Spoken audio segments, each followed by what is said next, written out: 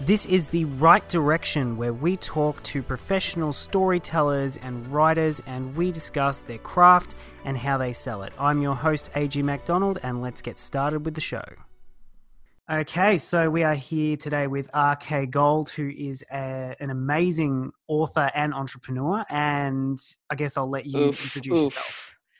Don't call me amazing entrepreneur yet. Work has been kicking my ass during this COVID era where you work twice the hours and make half the pay. Well, you make it look good anyway. Every time I talk to you, you're always working really hard. I appreciate it. You know what? Actually, I had a funny conversation. So we said before this was going to be sloppy. It's episode 0. Let's go off on our first tangent.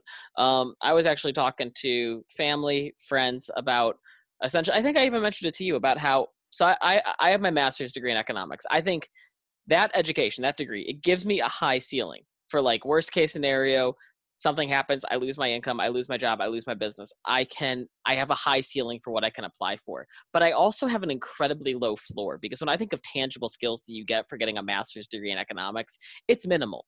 So while I could arguably do well and find a decent high paying job, if all else fails, I'm falling pretty far because I don't have many safety barriers below that. It's pretty much high ceiling, nothing else. So I've been talking to people about how, we're in a legitimate crisis that's been going on for over a half a year.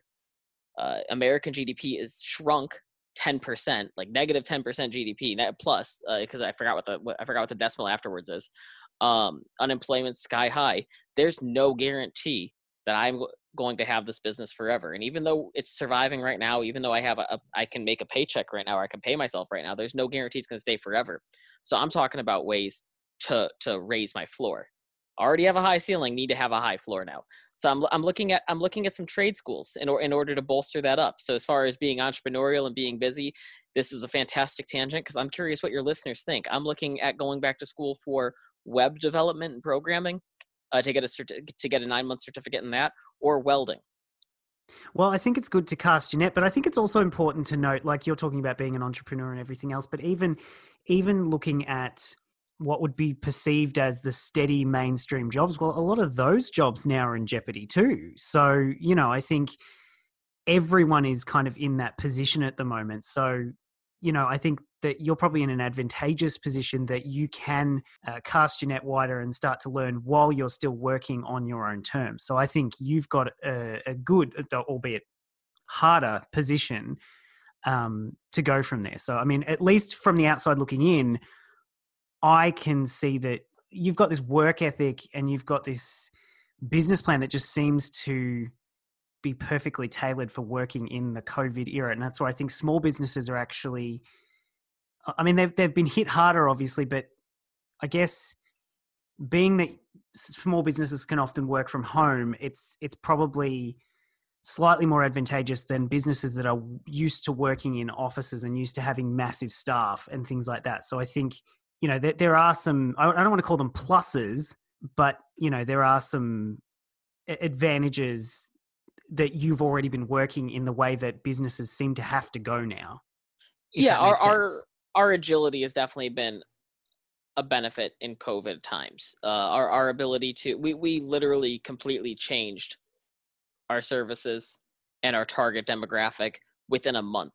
We had a huge we had a ridiculously high turnover rate when COVID hit, and like the month before COVID hit, we lost almost half of our clients because everyone was just like retreating, understandably so, and things were not looking good at all. We had to completely transform what we offered in order to grow, and we thankfully have regained all of those losses and then some through this transformation. But there's no guarantee that that's going to happen next time. And I'm almost thinking that while times are good, this is the time to take those defensive measures and shore up. If I do something like web development, for example, it shores up my personal employment as well as the services that Hummingbird can offer. If I were to do something like welding, that would just be my personal security, but it would still be something to take a defensive measure of any future volatility. Definitely raise that floor. Yeah, I think that's part of it too, I guess, is that you're using that to not just have a complete change in career. It's more so that you're saying that you're going to use it to build off what you're already doing. Like say you're doing web design or graphic design or something like that. You can use that in the field that you already have, but it also opens up newer avenues to look into as well. So I think it's that sort of strategic learning, and really you could call it professional learning anyway, because it's part of the business that you're already in. Yeah, well, specifically the web development thing, absolutely. Now, what I will say is bringing this all full circle to storytelling is, let's get into that. Basics of a story is, what would that be? If we go the hero's journey route, there's obviously the introduction of a new world, the refusal of the call, and the entering of a world that he's unfamiliar with, but he ultimately becomes the better person for it when he returns. I'm using he just because I'm trying to apply this to the Just because you're non-story a bigot, really. Yeah. Thank you for that.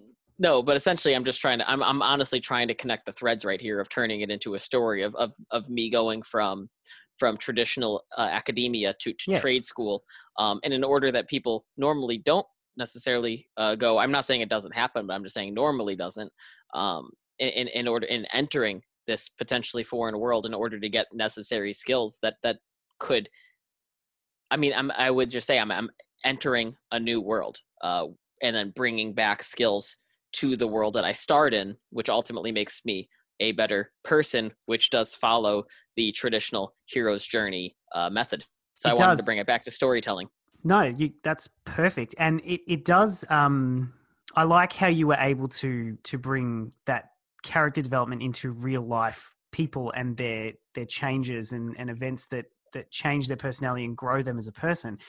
Because I guess the hero's journey is seen as like the gold standard. And I think that's because obviously, along with many other people who have used it, George Lucas is, knew you were going to go Star Wars. Knew it. 10 seconds in, I'm going Star Wars. It's happening. No, but it's so perfect for it, because his first edit was literally verbatim the hero's journey. He had his first draft and he was like, you know what? This hero's journey makes sense. So he rewrote it to perfectly mirror the hero's journey. Yeah, and well, that's the reason I bring that up is because that's seen as like the gold standard. Like the original trilogy of Star Wars is seen as the gold standard of the hero's journey. But I think the hero's journey in terms of plotting a story seems a little bit oversimplified for a lot of people, and people see it as a checklist. And now I know that you have changed your plotting structure for your latest book compared to your other books. But when people just follow the hero's journey, I think that's when you end up in that cliched territory where everyone's like, oh, this is just ripped off Star Wars, or this is just ripped off something else. Because I don't think that plotting should be checking off boxes and hitting particular beats. I think you're setting up something on a very shaky foundation because you're not offering something that's substantial to begin with. And that's where I think that you need to have that base. And that's where I think that the core idea of a story shouldn't be, I want to have, samurai in space, or I want to have a magical wizard school. I think it needs to be on a more fundamental level than that. I think it needs to be, what does it mean to be a good friend, or, sacrificing for the greater good, all these things that I'm coming up with off the top of my head. You can make anything a theme. You could make it, you could literally have a theme of an apple a day keeps the doctor away, and you could turn that into a theme. You could have a theme where reading books prepares you to fight aliens better than lifting weights. Like these are all themes. You can turn anything into a theme as long as it's, I don't want to say non-tangible, but as long as it's represented by something else within the story and it recurs. Yeah. And I think that's part of what I'm sort of getting at here is that so many beginning writers think that I'm going to find that one idea that's really going to take off. Like, Harry Potter was a great idea and everyone got behind it because, it was such a great concept of a magical school. But that's not what people brought in, because there's several other magical school stories. They're about other things. Or some of them are trying to be Harry Potter, not to name names, Cassandra Clare and Holly Black. Oh, just did.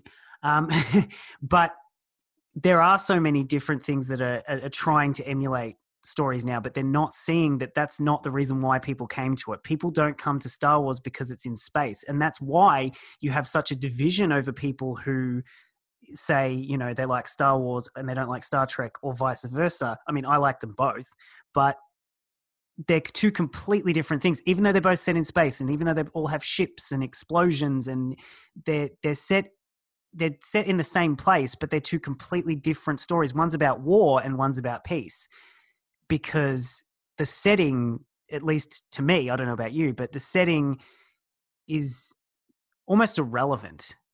Really, what your story is about beneath the surface is the core point. But that, I suppose, comes from an eclectic reader. So I'm not specifically locked into a specific genre. So it could be just me, but that's how I feel anyway. Well, I mean, I guess what I could say is the setting is not useless, obviously, but I understand what you're saying in that it all comes down to the framing of the story. Like there are those people who take movies from different genres and then re-edit them to make them into trailers in completely different genres. Like there are romance movies that are have trailers editing scenes together and applying music to it to make them come across as horror. You can find this on YouTube. So I do agree in that framing is probably the most important thing for tone. Framing and tone would be more important for casting the overall feel of why you go to a book more than setting.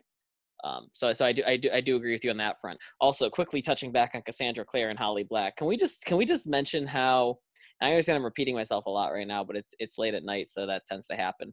Can we just mention how they didn't just rip off Harry Potter? They ripped off the movie specifically. One look at that cover, as you pointed out in your video on it, and you can tell that this was not written to rip off the books. This was written to rip off the movies, to get that nostalgia crowd in college who feels a void in their life since the last movie came out and we're looking for something to buy.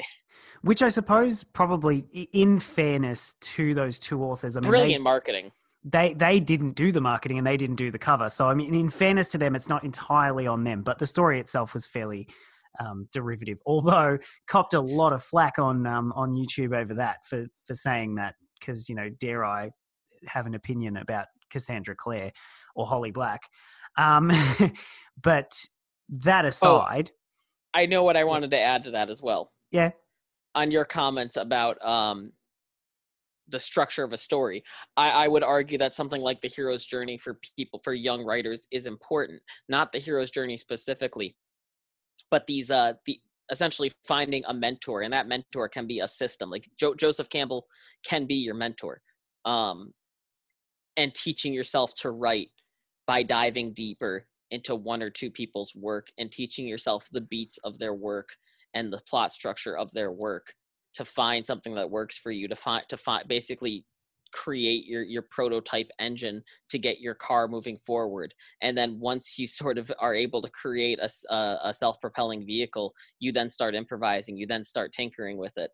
But there's absolutely nothing wrong with learning from one specific style and understanding the beats of it before improvising and creating your own unique style. No, and that's I completely agree, because when I first started writing, you know, obviously it was just a jumbled mess, and, you know, I wanted to look for some way to find structure, and I used the hero's journey. And then a beta reader told me that it was essentially Star Wars, but that's a compliment. Yeah. Well, no, it was derivative of Star Wars, which is not a compliment, but I see that as a necessary tool, but I think it's just really important for beginning writers to know that that's not the be-all, end-all, and you don't have to check off boxes. It's about teaching yourself structure and teaching yourself about plotting and pacing, but it's not the end result, because otherwise it does end up kind of derivative. Yeah, and I definitely hear you out on that. I would actually argue, okay, here's our first hot take of your podcast. I'm excited to deliver this early. I would argue it's better to come across for a young writer as derivative than pretentious. Oh, no, I'd absolutely agree. And that's why I'm pretty sure I started it and I haven't actually finished it. So I don't want to speak too much on this one. So, like, take it with a grain of salt. But Christopher Paolini's Eragon follows that hero's journey like to a T, and look how popular his books are. Look how big his career has become, and he's doing his own stuff now, and he's progressed and evolved as a writer. But he started off with what a lot of people deem a fairly derivative work. But there's nothing really wrong with that because when he wrote it, he was a kid. He was 16. That's right. He was a 17, kid. And that's yeah. like, as a 16 and 17-year-old, that is impressive stuff. It's incredible. It's incredible to retain that kind of information at that age and to make it good enough. Here's one thing, too. I'm sorry to get so energized about this. Good enough is not a bad thing. You're not going to be great when you come out the gate, and it is so important to remember that. It is, I think, the most important lesson any aspiring writer can learn is check your ego at the door. Because it's going to be a lot of you getting torn down, and it is nothing personal. You just have to accept the fact that you suck. And once you accept that fact, it's fucking liberating. I'm going to swear because I understand, because this is a fucking podcast. It's Why fucking, not? it's fucking liberating to be able to say I suck at a skill I can get better at. But I think it's also important to realize that you will never achieve the perfection that you envision in your head when you first think of starting to write. Like you think, I'm going to write this amazing book and everyone's going to love it because it's going to be perfectly plotted and the prose is going to be just melt in your mouth and it's just going to be amazing and everyone's just going to devour these books. And it's like, yeah, but you're never going to get that. You're reading my mind right now, and it's because there is no one-to-one language for imagination. I guarantee you that your most brilliant thoughts cannot be converted to a satisfying language. We just don't have the language for it. It's part of the reason why people go on these psychedelic journeys and can't tell you what they bring back. Well, I think part of it too could be like when, you know how people will say, and I'm sure you've heard it as an author, that people will say, oh, it's so easy to write a book. Like I could do that. The reason in their head they think they could do that is because in their head, they don't need to worry about prose or plot holes or anything like that. They can just say, oh yeah, I've got this great idea for a story. It doesn't matter that when you put it down on paper, there's this massive freaking plot hole sitting there that ruins everything, because in your head, you don't need to think about that. You can fill it in, but you can't do that. And it doesn't fucking matter. No, that's right. It doesn't matter though, because here's the thing. They didn't say it's easy to write a good book. They said it's easy to write a book, and I agree with them. You want to write 50,000 shitty words? Honestly, it's easier than getting in shape for your New Year's resolution. Yeah. I've written plenty of shitty books in my life. There is nothing easier because no one sees them. You don't have to feel like you're judged for it, and you can follow a cool idea as long as you want, no matter how many mistakes it makes and how many plot holes it leaves behind. Well, that's the thing too. Like if it was just for you, you don't really need to do plotting and pacing at all because it's interesting to you, so you can keep going with it. Whereas like if you're writing with the intention of publishing it, you do probably need, I mean, I don't know about you, but I sit down and if I'm going to write a story, I will sit down and probably spend like a week planning out everything, like down to the symbols that are going to be in it and the characters and what they mean and how they're connected and like, not just the beats, but every single element of the story. Now that's how I work. I like how you work. Yeah. Well, yeah, but it's, it can be a little bit exhausting of a process at the beginning, but it definitely pays off. And I can understand why some people wouldn't want to do that because you're like, I just want to get straight into it and I just want to jump in, but it pays off so much more to do that groundwork at the beginning and notice any flaws before you get to the point where you've actually written anything. So for you, yeah, I agree with that. And that actually leads me, I'm sorry for cutting off. I'm just energized by this conversation. No, I'm glad you're energized by it. Fantastic. So what I was going to say is ultimately one of the best things a young writer can do as well is ask themselves what their least favorite part or the part of writing the book they're least looking forward to doing, and make sure that you make that part as easy as possible in the rough draft. Like for me, the most difficult part of writing a book, and it's why I have so many rough drafts on my computer, was the second draft. Part of the reason why I'm going in with a little bit more confidence for Father in the Forest is because this is the first book I ever wrote that I had the second draft in mind while I was writing the first. I understand that sounds a little stupid when I say it out loud, but hear me out. Before I was writing it, I was deeply following the Stephen King on writing method of just focus on getting the rough draft on the page, putting it away for a while, and then fixing it later. I realized the mistakes I made were a little too overwhelming for me to want to fix. They could be fixed, but they were too overwhelming for me in the way my mind works. I needed to figure out a way to make that second draft easier than the first. So I went in with the proper amount of plotting, and I also did some editing along the way. I completely violated the cardinal rule of the Stephen King method, which is write. And I did some self-editing while I was writing the rough draft. It took me a little longer to write the rough draft than my previous rough drafts, but it took me so much less time to complete. Well, I actually completed the second draft, and it took me a lot less time than any of my other revisions. Well, the thing, like, I would definitely say that I admire Stephen King, and so I don't want to, throw shade on him at all because I Well, think it's he not is, throwing shade. It works for him. yeah, and like he is an amazing writer. But I will say that for some of his books, probably the biggest criticism that people do have of his books is sometimes the ends meander off and they're not as good as the beginning or the initial concept. There's been quite a few books that people have had that issue with his work, and I think The that climax comes. of the Dark Tower.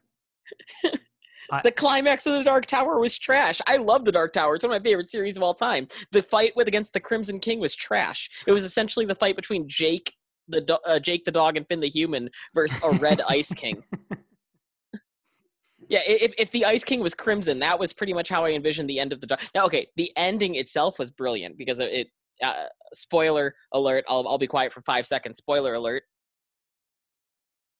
Obviously it proves that he's living in a cycle, and when he returns back to his to the I forgot what the battle was where he didn't pick up the horn of his fallen friend, he picks it up in the last time, which just tells the reader and gives us the assumption that it's going to be the last time that that the gunslinger goes through his life pursuing the man in black, and finally breaks the cycle. But and then that's brilliant, but the actual climactic fight itself was trash. I'm sorry for cutting off again. I'm just so energized. I love talking stories, man.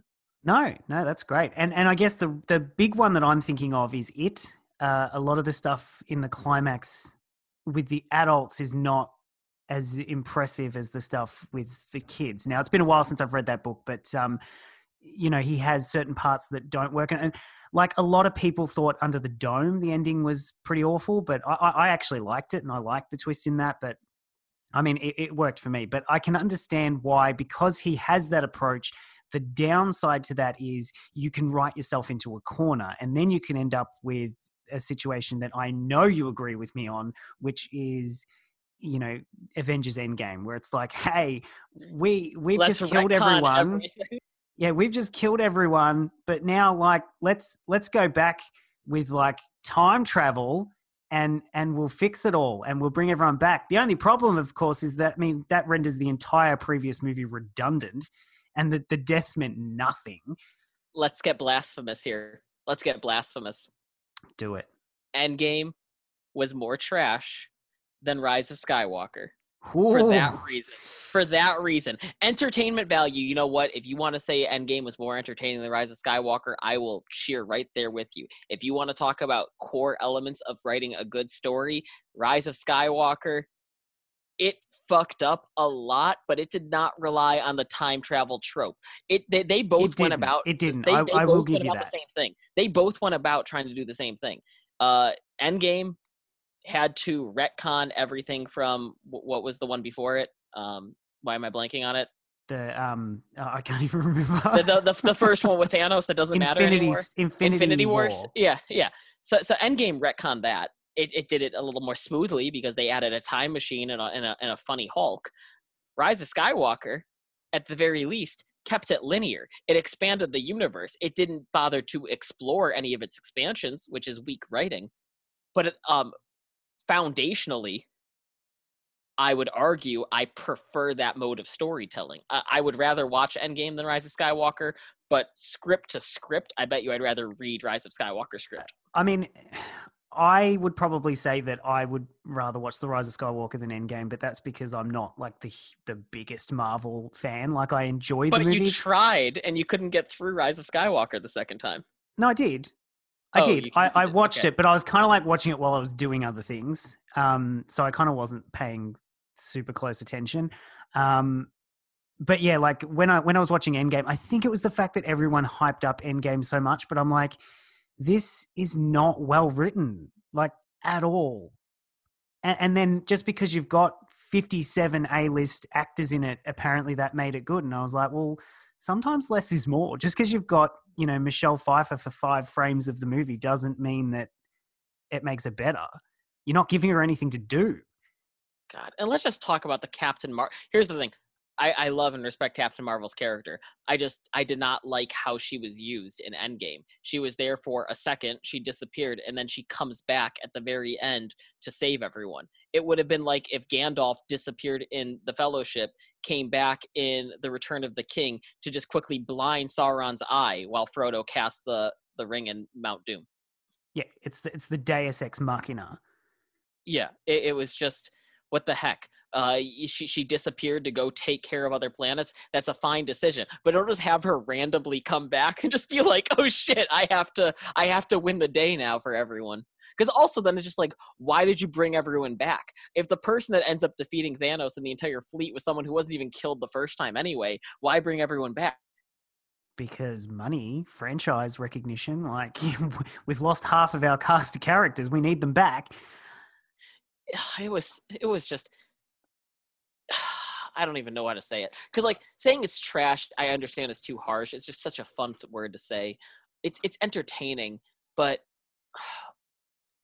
Oh, well, I mean, but to be honest, I wasn't as entertained, but I think that could possibly come down to that everyone has said it's so good. So I went in with my expectations being maybe a little bit too high, and they were kind of let down. But I just didn't think it was that great. And I think so many people think when you get a nearly 3 hour long movie, or more than 3 hours, I can't even remember, that instantly somehow makes it better just because it's longer and because it's got more stuff in it. And I'm like, yeah, but does it actually explore anything? Is there an actual theme to it, or is it just a lot of stuff going on for 3 hours?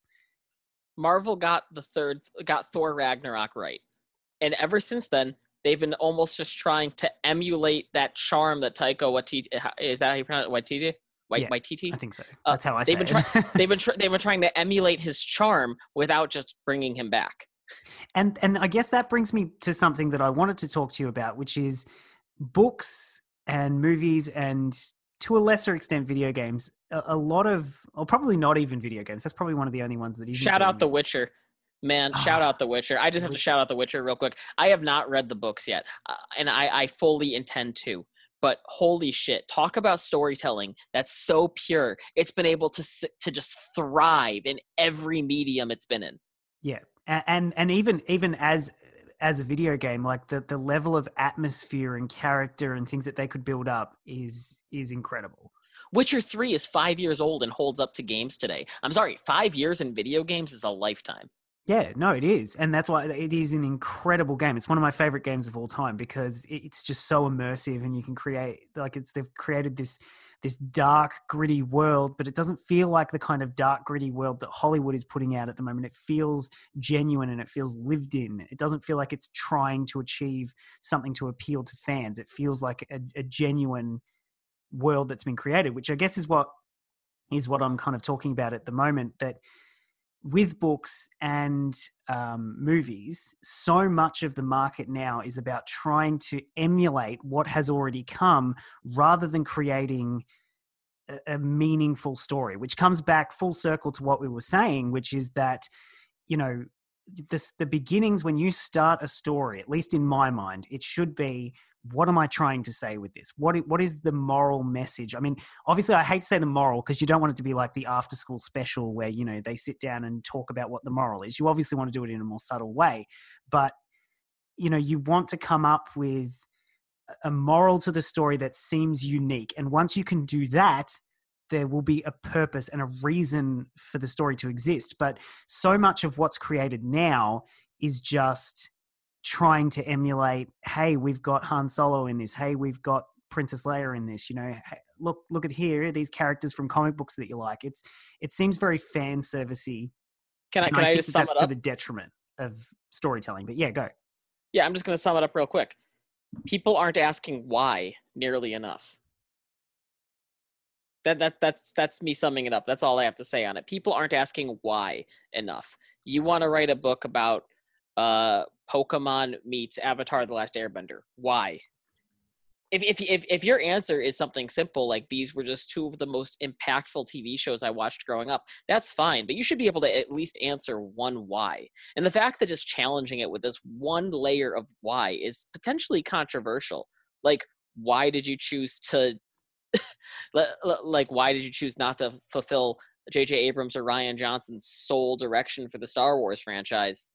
The Yeah, fact no, that it's controversial just to ask that one layer of why speaks volumes to the state of storytelling. Because the point of storytelling is to be profound in some ways. The point of storytelling is to ask why. You're reading this book to understand why. If you're not asking why this character is on this journey and you're just a mindless consumer, then guess what? You are better off just binge watching Netflix. And that's not meant to be an insult. It's just the point of it's just the one knock on consumption through like visual consumption is that it turned off the brain of stimulant thought and you just became a one-way consumer who didn't critically analyze what you were consuming. You just accepted everything. But the way you hear people talking about how they read books today, it's just one-way consumer.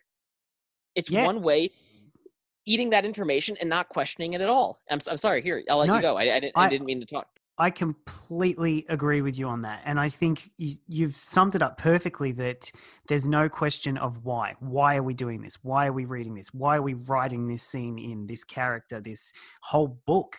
Like, why are we doing this? And I guess it's about probing further, which, as you say, if you said, Avatar The Last Airbender was a huge book for me, and so was, I can't remember what the other one you said was, but if you were crossing these two things, you've got to ask that question again. Why? Why was that so impactful to you? Was it because of the magic system? Probably not. It was probably actually the heart behind it that you fell in love with. And that's the thing, you've got to really ask yourself, what was it that you liked? Because what you originally thought when you were 12 years old, it's not going to be the same thing when you look at it with a critical eye about why you loved it, because there's other things with intricate magic systems that you didn't like. So I think it is really important to ask that question, why, when you're creating a story. And also, and we were talking about this today, this notion of recasting someone as something else, whatever it may be, like, recasting a character as gay, or, creating some sort of diversity, asking yourself, why am I doing this? Like, am I doing this to look good on Twitter, or is there a valid reason? And for most parts, there is a valid reason to change characters and add different elements, because they add a different perspective and you can see the character through a different lens. But if you're just doing it to score brownie points with people on Twitter, I'm not behind that. Not only are you not behind that, this could actually save a young creative at just questioning their decisions. If you're doing it to sell more books and that's the reason why you're adding diversity, there is a good chance you will get called out for tokenism. I mean, the one thing worse than no diversity is trying to profit off of diversity. Yeah, no, absolutely. Yeah, because then it just turns you into this heartless user instead of someone who's actually a solution. So believe me, you're going to be saving yourself if you ask why. No, absolutely. And the other thing is, I guess, you will save yourself a lot of heartache, even if you look at it on a core fundamental level. If you say, why am I writing this story? Oh, I'm writing it because I like Star Wars and I like lots of big battles and sword fights and stuff like that. Well, that's not a good enough reason. You need to dive deeper. If you do that and you write an entire book, it's not going to be worth reading and you're going to be up shit creek, basically. And whereas if you took that time in the beginning, and that's what I said with my personal plotting process, you sort of stop and say, okay, well, why am I doing this? What's the meaningful reason? What's the deeper reason why I'm telling this story? Why am I going to invest all of this time?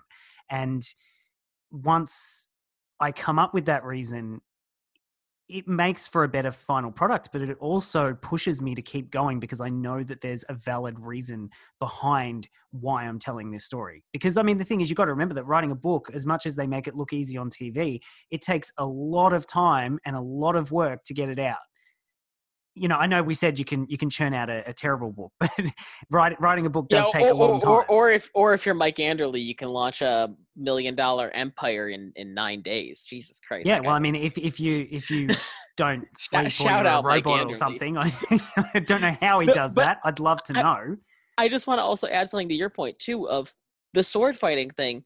Y'all, that is a fine place to start. Just keep asking why. I want to bring up a specific example. Daniel Green, anyone who's listening to this podcast, chances are you may have heard of his YouTube channel. He talks about the sword fighting in Wheel of Time and how it's different in each culture. And it says a lot about where someone came from.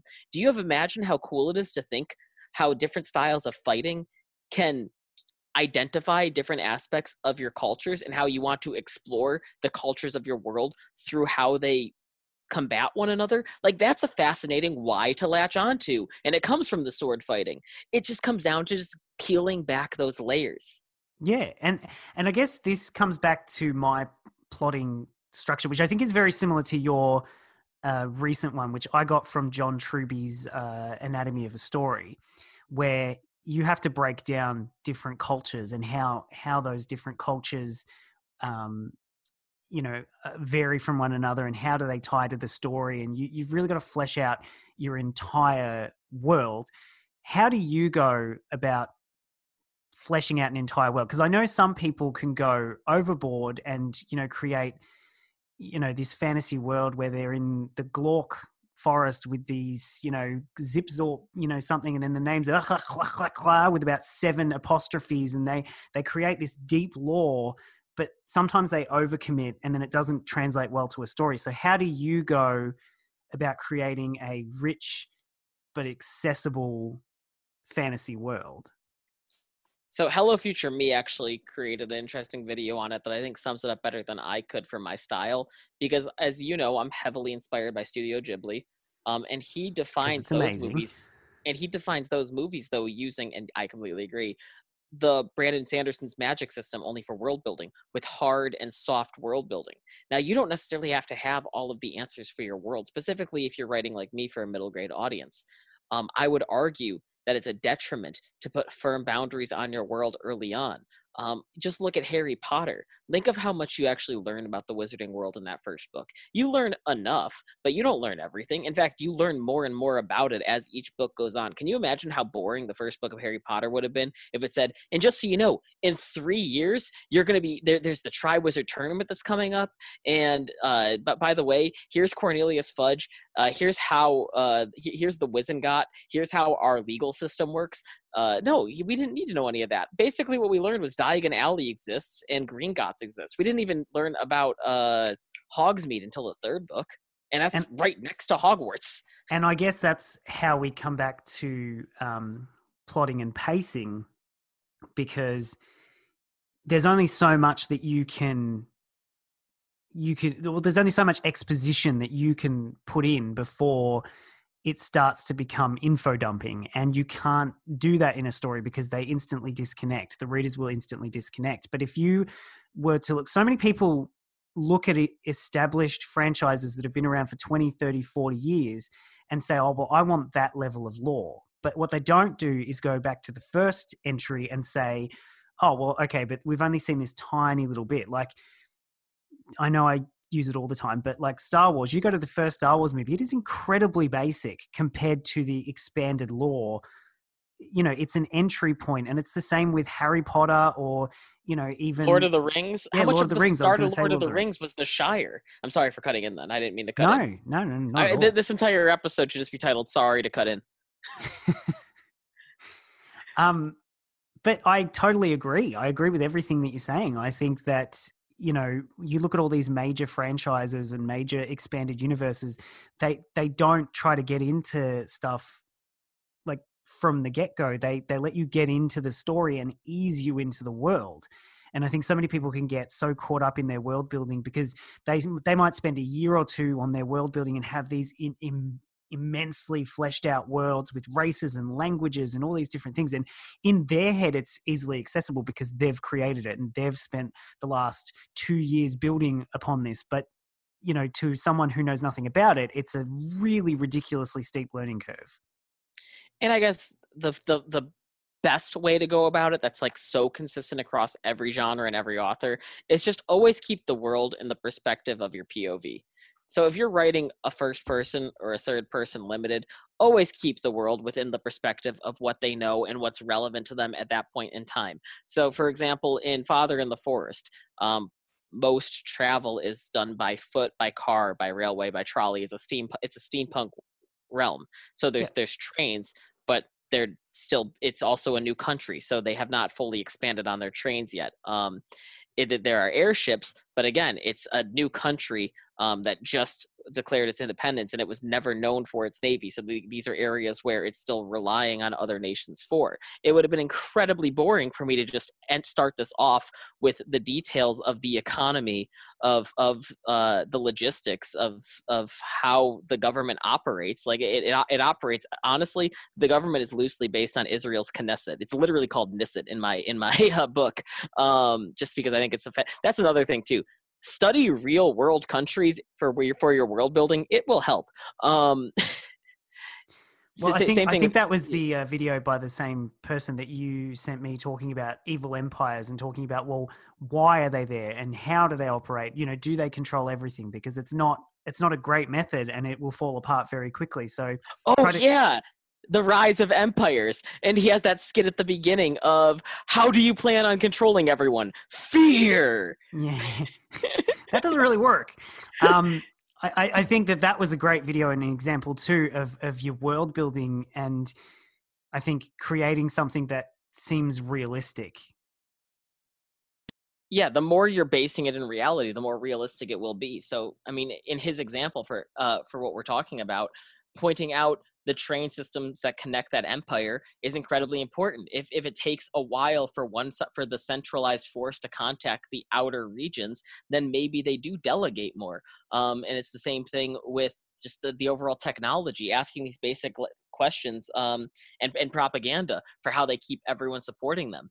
I love the example for Legend of Korra that they had with Kuvira, how she was going into these towns, and obviously she had some nefarious practices as well, but ultimately the first thing she was promising was protection against the bandits, which at the time was a top priority for all of these towns. Yeah, I mean, I can't speak to that because I still haven't caught up, but but yeah, I mean, I guess. Oh, sorry. No, you're right. I was going to say that I guess I can, going back to the Ghibli worlds, you know, so much of the governments and things like that in, I know you haven't seen it, but Howl's Moving Castle or Princess Mononoke, there's enough there that you can get a taste of what's going on, but it's not all explained. And I guess that's part of it too, is you can have your pages and pages of research. And as I said, I've come up with different research and stuff like that too. And while it will add authenticity to your writing, you don't have to include every single thing that you've come up with. I took out 10,000 words. This is not an exaggeration. 10,000 words of exposition. I don't regret putting them in this book because they are going to come in hand, because they almost inspired me. They are the reason why I'm writing a sequel, and you better believe those words will be put to good use in a sequel. But ultimately, you have to keep things within the perspective of your protagonist. And if you, I'll let you. Well, I guess I heard the breath. The other point that I was going to say, that yes, it becomes an accessibility problem for, you know, people being able to enter the story when you've got such a dense, complicated explanation for everything. But even if you can get past that barrier and people are reading your stories, like let's say, for example, you are writing an entry to Star Wars or Star Trek or something like that, even if you have an audience who is willing to consume your story and it's so full of exposition and explains everything, you reduce the chance for discussion too. I think that's part of a lot of these fandoms, is discussing, what do you think this means, and what do you think happened here between this part and this part, and what do you think about this, you know, and speculating about future events. Like, that's part of being in a fandom. I mean, it's not something that I engage with a lot, but for a lot of people, speculating about what is going to happen next is a huge part. And if you fill your story with a complete description of everything that has ever happened within that universe, you're kind of going to run into a brick wall with speculation because you've explained everything. Like, sometimes leave it up to the imagination. Completely agree. Now, I will also say I have been writing as a journey. You will get better with everything you publish.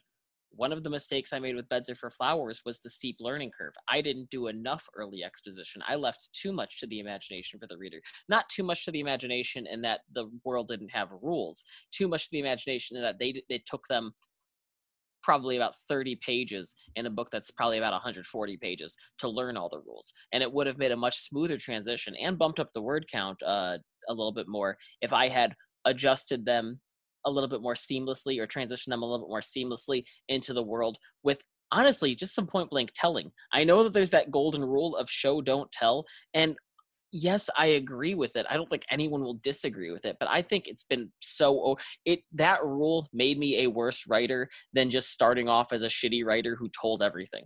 Because I completely agree. Yeah, I completely I was so agree tell adverse. I was so tell adverse that I couldn't tell a story. And you have to tell a story sometimes to get to just move it along. I'm sorry, I'll let you go. No, not at all. I completely agree with that, because obviously starting out, you know, you do this, and it's the same as, you know, the rigid belief in the hero's journey, or you're looking for some surefire way to create a perfect book that everyone is going to love, and that's just not going to happen. But you know, I've lost my point. What were we saying? Sometimes it's okay to just, I'm not saying to say the girl was angry, but it's okay to show that she clenched her jaws and clutched her fists because the woman who entered the room had a history of beating her. Yeah, and that's can tell them that detail and show them the anger. Yeah, no, and that's I guess what I'm saying is that you know, when you say show don't tell is the big rule, you know, you set it up and you try to do it every single time, but you end up creating a more convoluted story, and it's not necessarily as clear as well. Now, obviously, do you want to turn around and say she was angry, he was sad? You know, you want to put a little bit more of a flair in it than that. But there are times when, if the pacing is meant to be really, really fast at that point, sometimes just getting the information across really quickly is more important than having that creative flair. Because if you get bogged down in some, you know, big paragraph about every little twitch and eyebrow, you know, lift and, you know, curl of the smile, and, you know, every little description that you've put in, if you put in a whole paragraph of stuff trying to show not tell in a fast-paced scene, you're going to drag the pacing way down. So it's important that you know when to bend and when to break the rules.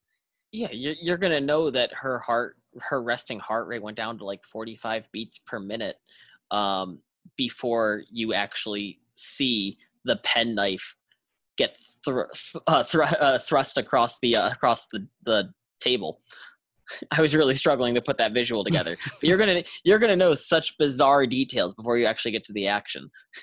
Yeah, no, that's right. And there are times when I feel like that's necessary, and you can have that maybe in those quieter moments that are more emotionally resonant. You know, those slower paced moments where the characters take a moment to stop and breathe, you probably can put more of that in there. But I think, yeah, when you're dealing with a fast paced scene, you kind of need to keep that fast pace going and keeping it short and sharp, and just pushing through that action to keep the reader engaged and going to the next part. And then you have Jay Kristoff, who writes a poem for every show he has in his book. God bless him, by the way. God bless Jay Kristoff, because love him or hate him, he does his thing. He does. I actually do have a lot of respect for Jay. I unfortunately couldn't get into the Gemina series. It's their trilogy. It's the only thing I've read by him. I've heard great reviews of Nevernight. I've heard the purple prose of Nevernight as well, which was what I was partially referencing there. But bless that man for just like for fucking doing it, man. Well, that's one thing that I do love. I love when people are able to break rules. And, you know, yeah, it doesn't always work, but I love when people are willing to take that chance and break the rule. And I think that shows character development on the writer's side, that, you know, you're able to take a chance. And I don't obviously mean, you know, I've created my erotic vampire novel that has 375 main characters, and, you know, like, that would sell. If they're all having sex, that would sell. At once. Yeah. Oh my God. 375 people. It's just this scrum. It's just, and if it's literally called Vampire Sex Party, that's selling. Yeah. Yeah. No, and we could do that. We could do that. We could create some ironic erotic vampire fiction and see if it sells. Vampire sex Ironic, party. ironic erotica does sell. Chuck Tingles has a very devoted fan base. There you go. Maybe we need to look into that as a side hustle. He has a song, or not a song. I don't know why I said song. He has a book called like "Pounded in the Butt by the Pound," how like the socioeconomic division has fucked me in the ass or something like that. Like he's fucking hilarious. He has pounded in the butt by my own butt. Like I think he, yeah. he yeah. I think He writes I think vampire. we totally need to look into writing that. Absolutely. I don't know why I said vampire, but because we said it. He has a raptor, Velociraptor erotica. Oh, I know who you're talking about now. Yep. Yeah, he has erotica where people can turn into helicopters. And that's amazing. Because why not? But again, it's like I love that idea of people who are able to break rules and yet still come out successful. Dude, it's the fucking best. I mean, it's funny how we went from Jake Kristoff to Chuck Tingles, but it honestly it just goes back to our original point. Let's watch us tie this full circle. One of our original points of you learn the structure of the story and then you improvise. Yeah. And that's why I feel so confident about Father in the Forest. I know that it's the most structurally sound book I've written. You might not like it. You might have critiques about it. You might think that some areas of it suck or are weak writing. But that's going to happen for every book ever. There's But always the going to be structure- someone. Exactly. But the structure is sound. It's still a house. It still has its walls, its foundation, its ceiling, its roof. It's not going to get blown over by a hurricane. Well, okay, depending on the hurricane. But you know what I mean. You can live in it. It's not a condemned house. It's structurally sound. No, and though I have to say though I haven't read it, from what I know, because I've been there since like the inception of it, from what I know of the basis that you have made around it, it has an incredibly solid foundation as a story. Yeah, and I'm very, very excited to share it with the world because of that. I mean, and thank you so much for that, by the way, as well. You do have, your opinion does mean a lot to me. We talk so much about it. You were there when it was when the idea was conceived. I really do appreciate that. And you know, I don't hold back if I don't like something, even if it's copped me a bit of flack. Yeah, and I really do appreciate your opinion on it. I mean, I think it does help that you had some direct input in the story. So maybe you take a little extra pride in that as well. But you were there talking to me every night that I was writing. I wrote in April. I mean, I said it today when I posted the caption with my cover reveal. That this, at the very end of the day, is something I'm proud of. It's something I wrote in isolation in quarantine this year and felt strong about, and sent it off to an editor and felt strong about, and took those editor notes and completely transformed the book, including deleting 10,000 words of exposition, and felt strong about. Yeah. And I'm just so excited to share it with the world, and I'm very happy that you like how it sounds. I am super excited to read about it. And I guess that kind of naturally flows into another thing that I was going to say is you obviously have a much better work ethic than I do. And I guess I disagree. I disagree entirely. You work so much. You work so many more hours than me. Oh, I don't know about that. But I guess what I was going to say is that, how do you, for the listeners, can you explain how do you go through and set yourself goals and make sure that you can achieve writing a whole entire story in the allotted time, rather than just saying, oh, I'll come back to it later and I'll check it and then I'll see when it's ready, because you can spend forever waiting for it to be ready. So I want to hear more about your process creating for a story from scratch. Yeah, you can spend forever waiting for Godot. I mean, the big thing I do is I don't do daily time goals. I do daily quantity goals. So rather than saying I'm going to write for 3 hours today, I say I'm going to write 3,000 words today. It could take me 3 straight hours. It could take me an hour and a half. It could take me a bunch of 20-minute intervals, but I'm going to hit that 3,000 word goal. I could start it at 10 a.m. and I could finish it at 1 a.m. like the next day. That actually defeats the purpose. I could finish it at midnight. but I am going to hit that 3,000 a day goal. Or maybe 2,000 a day, depending on how much real life is kicking my ass at that time. And then with the editing, I'm going to get through this many chapters today. I'm going to get through this many. No, if it's development edits, I'm going to get through this many tags today. I make sure that all of my goals are quantity based, not time based, because they're so much more tangible. Yeah. All right. Well, that sounds really good, because I have to admit that's something that I don't do. Like, I often work more so just like I'll just keep going until I feel exhausted. But sometimes that happens a little bit more quickly than I would like, and you don't get as much done. But I guess setting that goal and saying you have to hit this particular number is going to get so much more work done than my terrible method. Well, I mean, it's not a terrible method if you're designed to work till you fail. Like, for example, with fitness, there are plenty of people who lift weights who are like, I'm going to lift to fail, or lift until I can't lift anymore. And that's a fine that's a that's a fine strategy to go by. Sorry, my dad texted me there for a second. I had to respond because I figured if he's texting me at like this late at night, it's important. But for me, lifting to fail doesn't work. I'm a reps based guy. I need to aim for reps, and I'm going to go until they're tired, and I'm going to keep going a little further and push myself to hit a goal that's beyond my comfort zone. But I'm a reps based guy. So for me, saying that I want to do something to fail, all that's going to do is tell my mind that once I fail, I can be done for the day. So it's time to fail fast and fail hard. Yeah. If I'm going reps, I can't do that. I have to hit those numbers. And see, that's where, yeah, I would like to get into that habit more so, because I do have that habit of just getting to a certain part of the day, like it'll be later on. I work much better in the mornings, but like I'll get to a certain part of the day where I'll be like, right, I have to get this done today.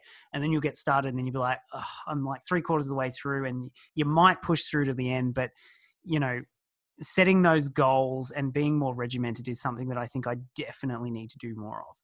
It protects your mental health too. I mean, if you go till you're exhausted every day, you're going to be exhausted the entire time. If you're aiming for, I'll just say 3,000 because it's what I go for most of the time. But if you're going for, like, let's just say 1,000 words, you could be incredibly energized by the time you hit those 1,000 words.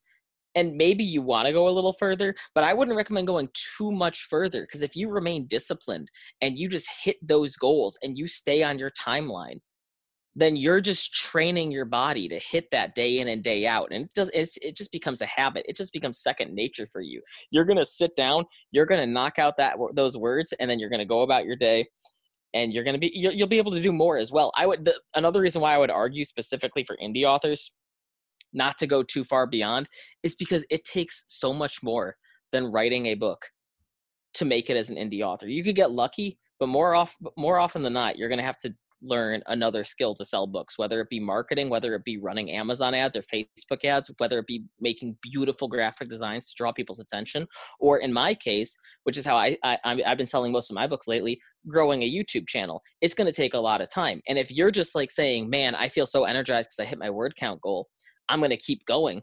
Now you're eating into time that you previously had allocated to benefit your career in another way. Me producing YouTube videos on music is still benefiting my writing career, because these are now people. I have that 1% rule, which is pretty on the nose most of the time. I know that every 100 subs I get is probably going to be someone who just genuinely loves everything I put out and will therefore want to buy my books. So it does not do me justice to not create videos one day because I had to go above and beyond with writing. And I think that's the thing for me personally, is that I often overshoot and overcommit to stuff. Like, you're talking about someone who joined YouTube and then spent like the first year making a video every single day. And again, there were videos that were not of as great a quality as they would have been if I'd made them once a week. You know, but then you'd make videos and then your writing would suffer. Like, you know, it was about that allocation of time, which is, I think, something that I definitely need to work on. And that's something that I think you do so well. Yeah. I mean, the one thing I've been failing out lately is actually getting through a round of editing on this other project I'm working on right now.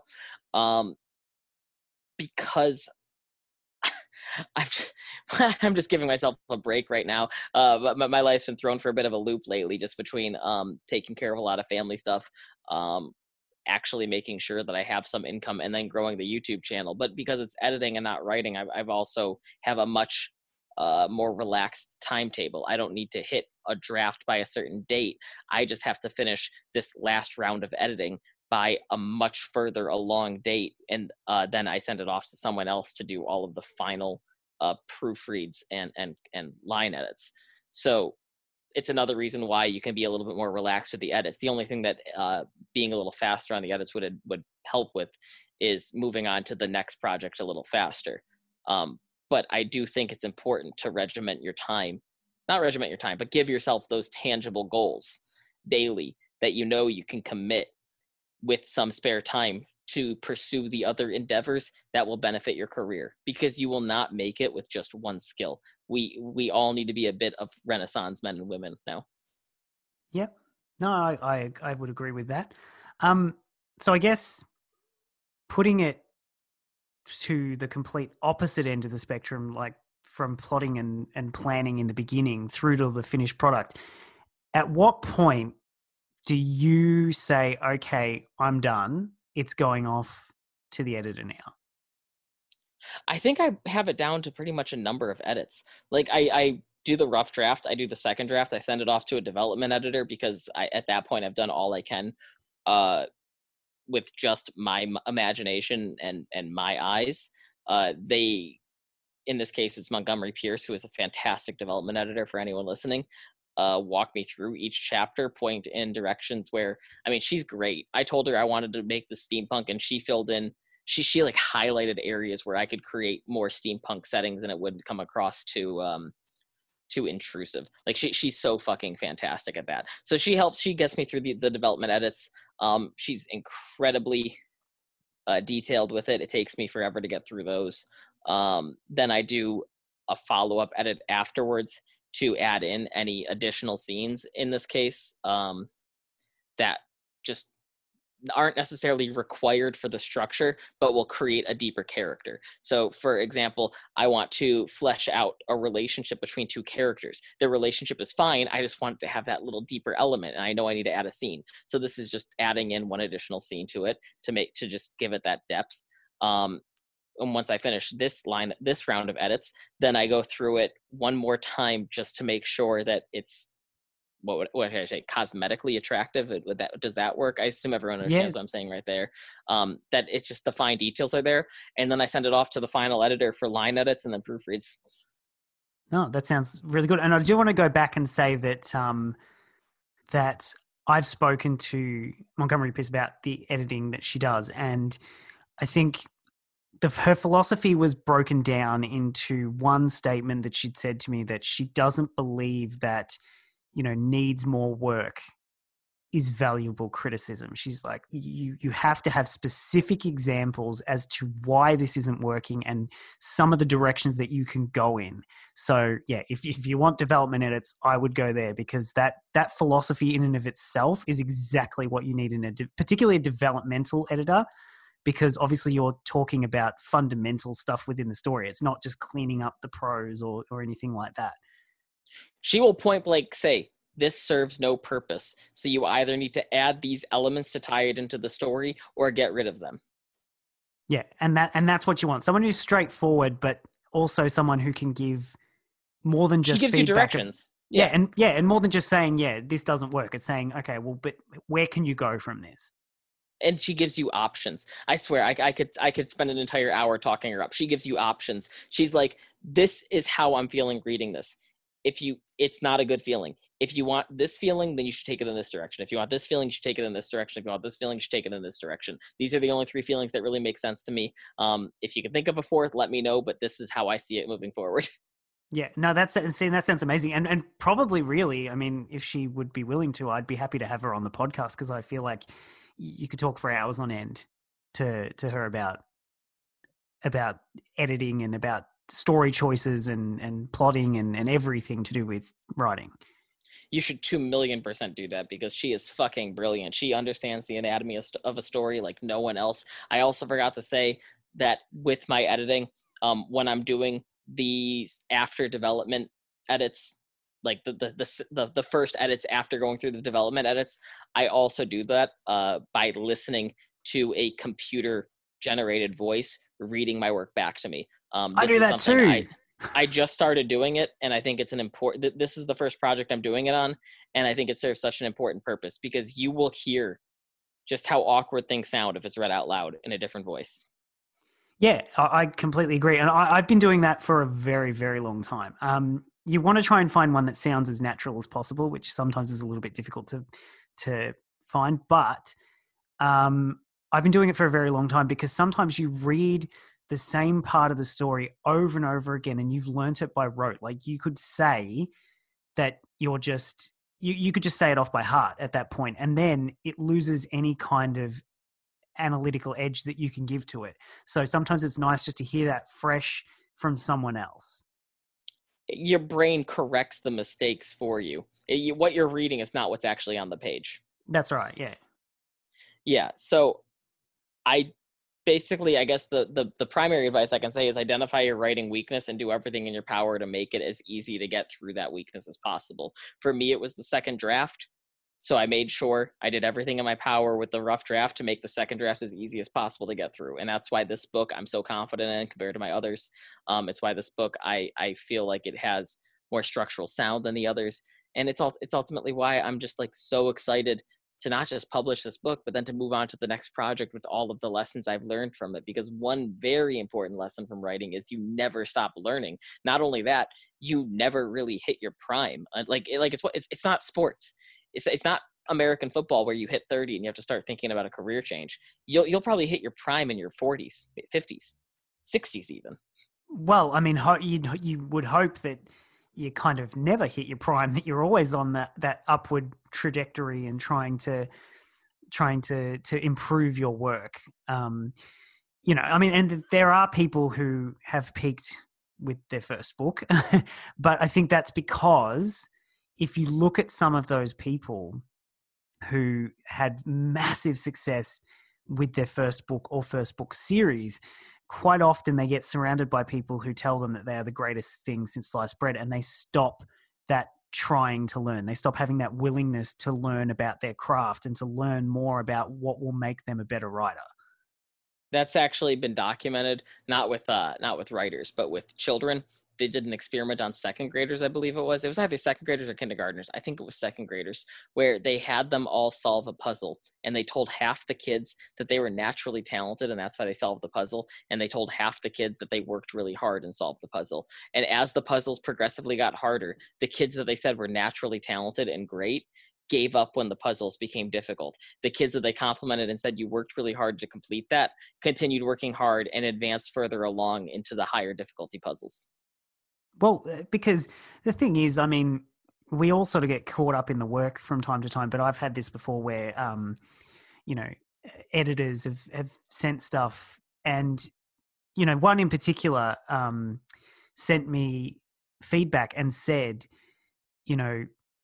I'm going to critique your work here. I think you've got a fair amount of skill and, things like that, and complimented my work, but then turned around and said, but at the very least, you have finished a book. Like, regardless of whether it gets published or not, that is a huge achievement in and of itself. And I think as writers, not even necessarily authors, but as writers, I think we need to stop and say, well, do you know what? I actually finished this. This is a huge deal. I should pat myself on the back for that, just for having completed that. Because as you say, when you get that positive feeling of accomplishment, it will push you to keep going. Yes. And not only that, I guess what I can say is don't necessarily say you're talented, or don't tell your friends who completed it they're talented. Tell them they worked really hard on it and they deserve to feel good because they worked so hard on it. Yeah, and that's the thing, because I have to admit, I don't know if it's a cultural thing with Australians or whether it's just me, but I never compliment myself or acknowledge that I've worked really hard on something. And I think if I were to do that more, it probably would be helpful, thinking about what you've just said with people, acknowledging hard work and feeling good about that hard work will inspire you to do more. So that's probably something that I need to work on myself. but I think that that's great advice for writers in general. Yeah, and that's just pretty much where I'm at right now. Okay, so thank you so much, RK Gold, for joining us today.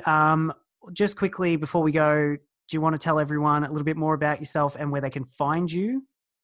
Yeah, I mean, first off, if anyone is listening to this podcast right now, I highly recommend you check out AG McDonald's YouTube channel. The guy who's hosting this podcast is fucking brilliant. Listen to him dissect books. I've learned so much from his Murakami videos. He is fucking brilliant. Subscribe to his channel immediately. Hopefully he puts these podcasts up on there too.